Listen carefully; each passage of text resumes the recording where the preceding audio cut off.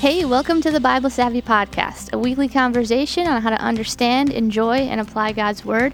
I'm your host, Nikki Lucas, and I'm joined by Executive Pastor Eric Ferris and Teaching Pastor Clayton Keenan.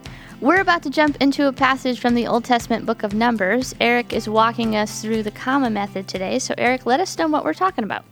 We are in Numbers chapter 20 today, and so let's just go right to reading it, and then we'll come back and do the C in comma, which is context.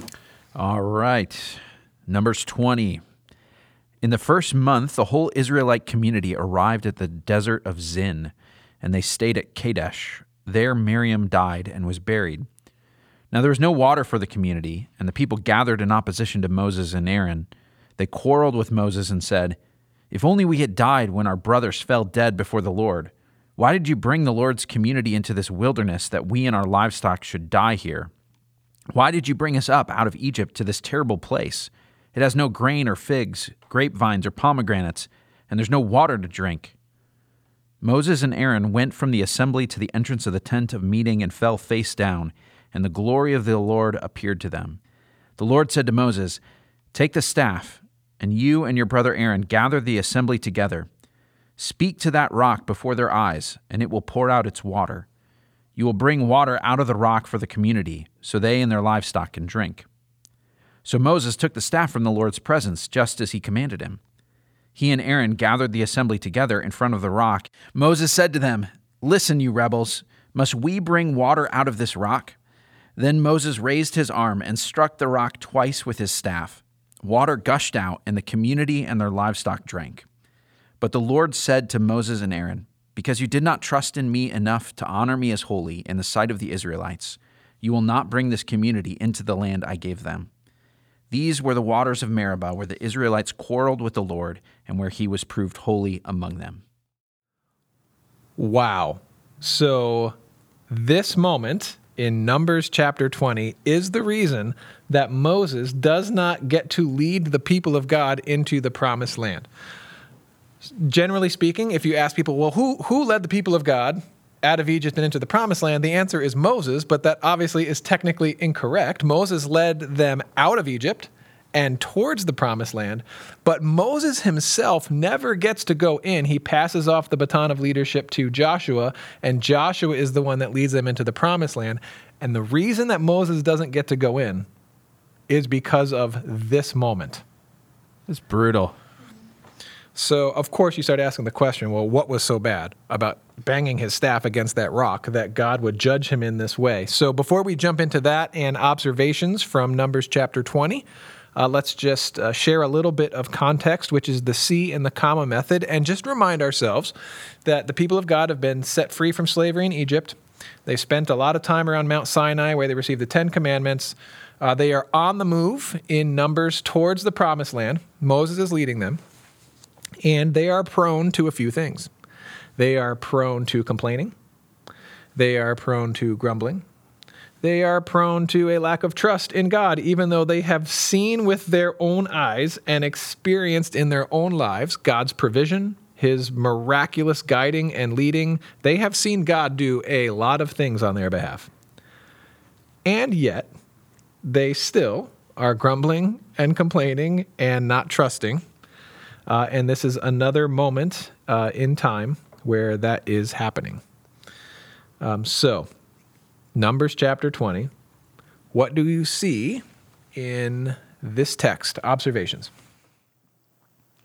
Well, it's amazing to me how much you see Moses' frustration come out here. Like 40 years wandering the wilderness with these people, and they're still doing their complaining and all that stuff. You would almost think he would have gotten there earlier. Like it's almost remarkable it took him this long to, reading through Numbers. This is a terrible assignment of leadership to say, this is the group of people that you're going to be with. And then to find out I'm going to spend another 40 years with them, and put up with this the whole time. I mean, in some ways, obviously he gets judged for this, so I'm not going to make it lighter, but there is something on the human side that I understand of like, man, if you were doing this all the time with these people, you might have snapped. Well, and even if he was frustrated along the way, it's almost as if it bubbles up and it's not good.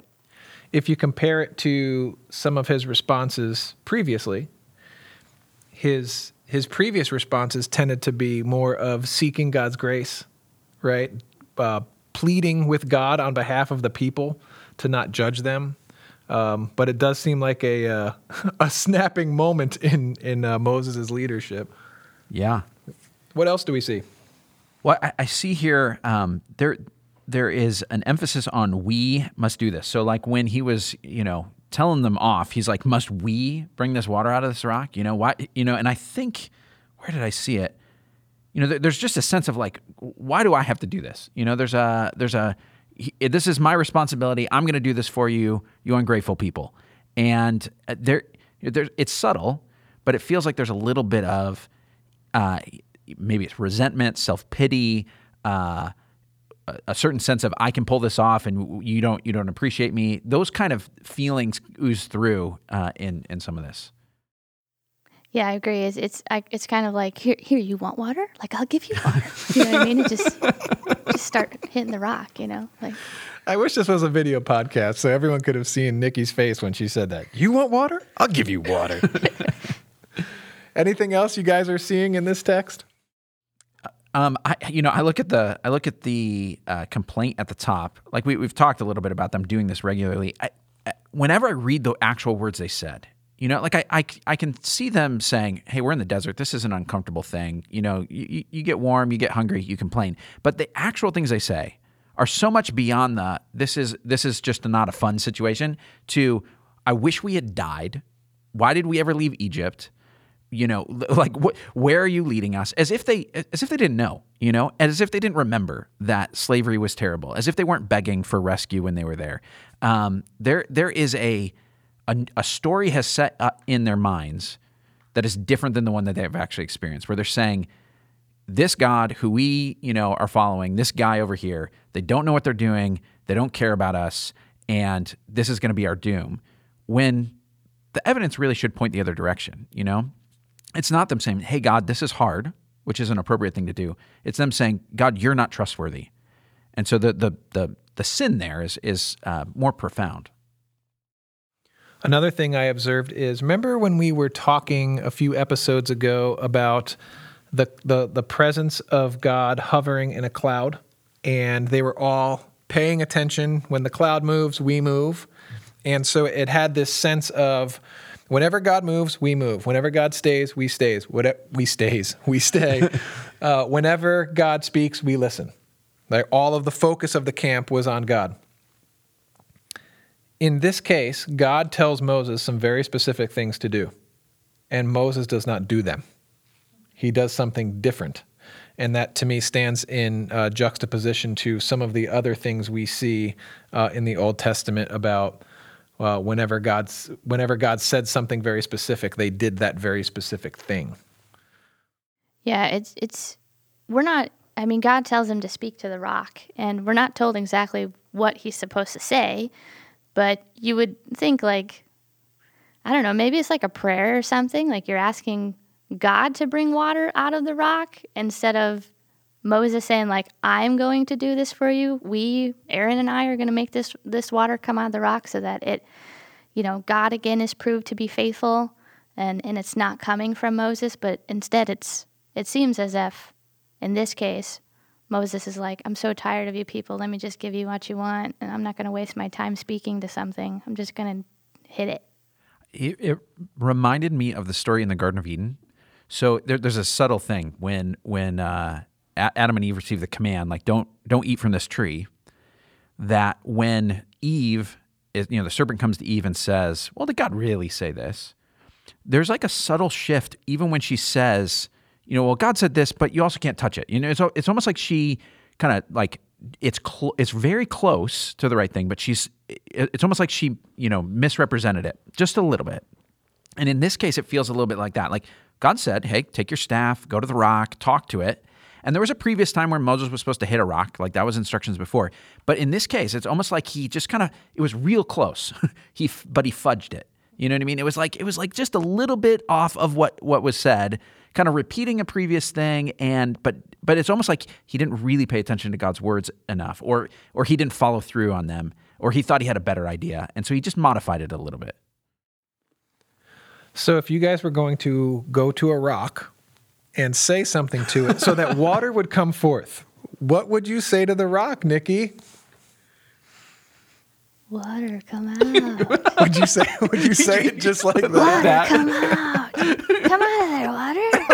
What? I have no idea. Why'd you ask me that question? Because it's a funny question. Exactly. Clayton, what would you say to a rock to have water come out? When you're on the spot, you're like, what would you say? You can't beat mine. No, now. I can't. Well, it's got to be Try to loud, say right? it like me. No. Or there's nothing you could possibly say right now that would be worse than what you just did. It just depends on which way you want to think about it. Gush forth. Wow. He took that to the complete other extreme. Well, see, you yelled at it, and I was being nice. Oh, thank you for playing my game. Ferris, wait a minute. Yeah, Hang no, on. what would you say? What would you It's say? my game. No, Wait a minute. it's not It's how my it game. works. What would I say to a rock for water to come out? I don't know. Let's go with... You're not allowed to knock on the rock, right? You just have to speak to the rock. You got to say it. Because I was going to knock on the rock and say, is there any water in there? I'm trying to come up with a rhyme. I'll think of something before the end of the podcast, maybe. Just maybe. All right, so here's the big question, because that question was a silly question. What was so bad, do you think, about Moses hitting that rock that God would forbid him from leading the people into the promised land? It is really hard to tell. Mm-hmm. So let me give you the verse that I think at least points in a direction. I don't feel like it answers it very clearly, but it at least is when God says, here's the reason why. Verse 12 says, because you did not trust me enough to honor me as holy in the sight of the Israelites. So I see a couple of things there. One has to do with trust. So something about the hitting the rock showed that he didn't trust God.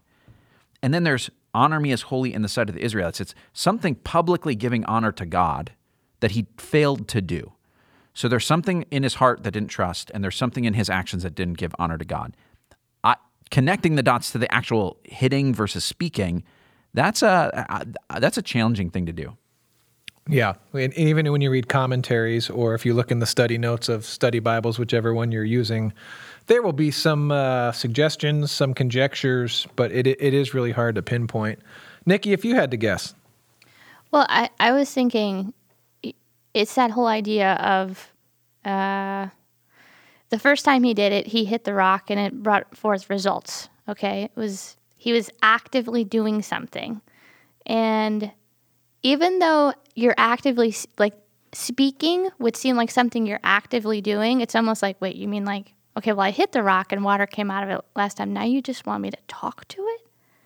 And the water's supposed to come out of it when I talk to it? It's almost like this disbelief. Like, if I speak to it, will it actually work? And if it doesn't work, will I look weird in front of all the Israelites?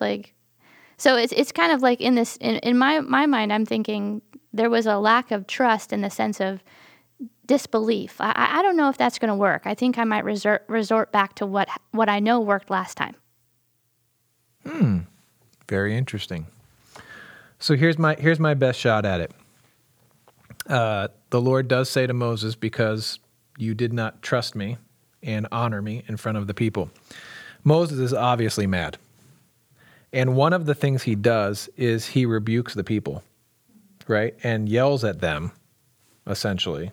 I don't think that was in God's instructions to him, right? God's instructions to him was to provide water for these people out of this rock and to go speak to the rock. Moses judges the people, rebukes the people, yells at the people, and then as I imagine this playing out in my mind, I often think that whatever the writers of the Bible put in there, it's in there for a reason, right? And so why did they say he struck the rock twice?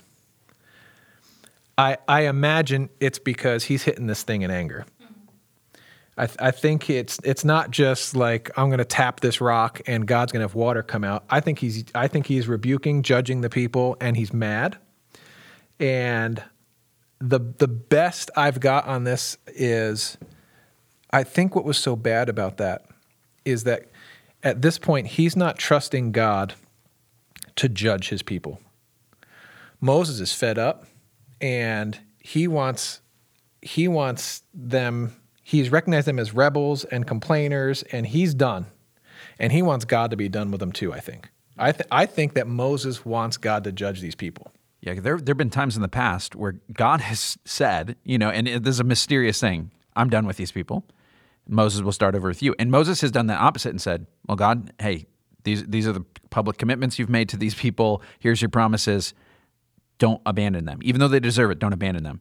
In this case, it's like you're suggesting it's flipped, that Moses is saying, we're done, and God's saying, no, we're sticking with it. Yeah, and so I think that's where, when God says, you didn't trust me, like, are you going to trust me to know when to judge and when to show grace and or not? And you didn't honor me as holy. Like, Moses, who are you to be the one to step in? And it's almost like Moses is judging God's job performance at this point. And go, God, I'll just go ahead and do it for you because you're not doing it, and I'm fed up. And the way I read this is almost like Moses saying, I'm done leading these people. And God, I think you should be too. And I think what God says is, I'm not done leading them. But if you want to be done leading with them, all right, rock on with your bad self. You're not going to lead them in. That's the best I've got here. And I know that there's, like, when you read commentaries and notes, there's like 2 or 3 like legit explanations for this, which I think between our 3 answers we've kind of covered. Covered them, yeah. The reality is, without knowing the details specifically, because we're not God, the reality is God told Moses to do something and he didn't do it. Yeah. And it's God's place to judge. And I think there's a lesson in that. Just to take a step back in terms of Bible reading, there are times when you come across stories like this where you are not given enough details to just definitively put your finger on, here's the explanation. And there's a certain personality of people who really find that frustrating. And so usually this is usually what I recommend. I recommend there are usually very clear things that even if they don't give you the whole answer, they give you the big E on the eye chart, right? He was commanded to do this, he did something different. Okay, like doing something different than God commands, even if you don't know all the whys, you know that's wrong, okay?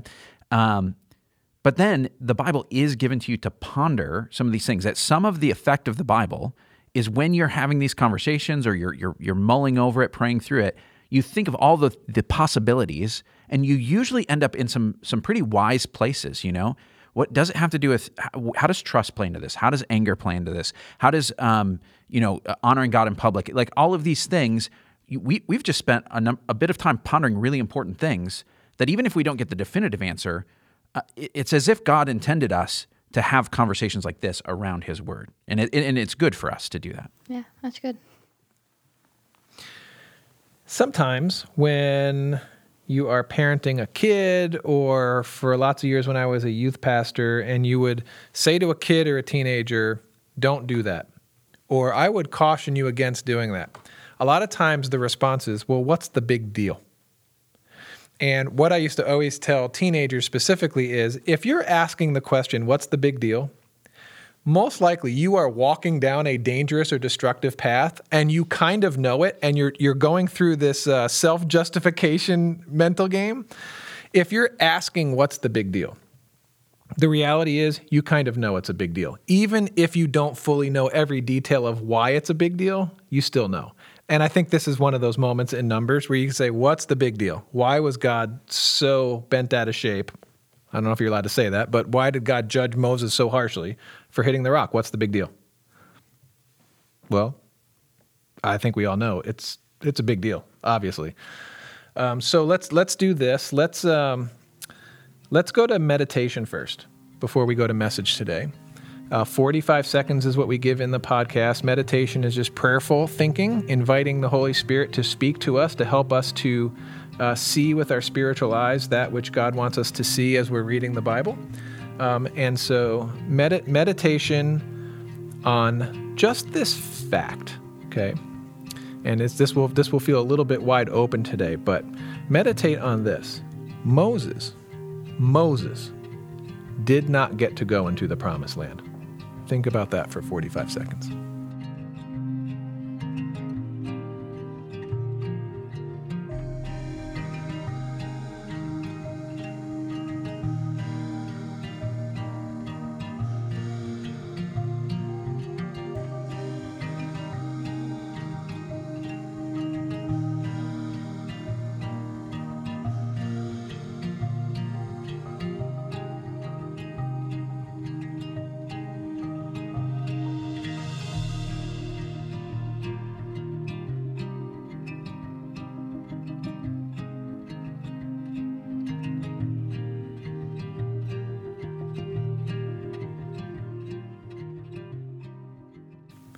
All right, so we're to the second M in the comma method, which is today, message. So what kind of message would we draw from this text?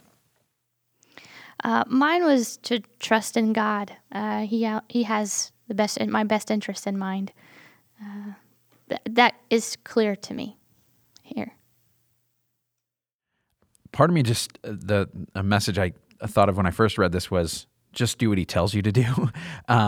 But the more we've been talking about it, the more I've been thinking, trust God with your anger. That there's if God's gonna, take care of a situation that's unjust or unfair, that's in His hands to do it. It's not our job to do that. So trust God with your anger. So Nikki said, trust God. Yep. You said, trust God with your anger. And mine is trust God with judgment, which is kind of a compilation of all of it at the table. God is the only one that is a perfect judge, sees every detail, knows everything that's going on, knows everybody's hearts, knows everybody's minds, and always, always, always does what is right, whether it is judgment or grace, mercy or punishment. And we certainly do not want to take on the responsibility of being that judge. There's no way. So it is trust God. Trust God with your anger. Trust God with ultimate judgment. Which takes us to application then, which is the A in the comma method. We want to take the Bible from that book that we are reading to our actual everyday lives. So application, how do we apply this to our lives today?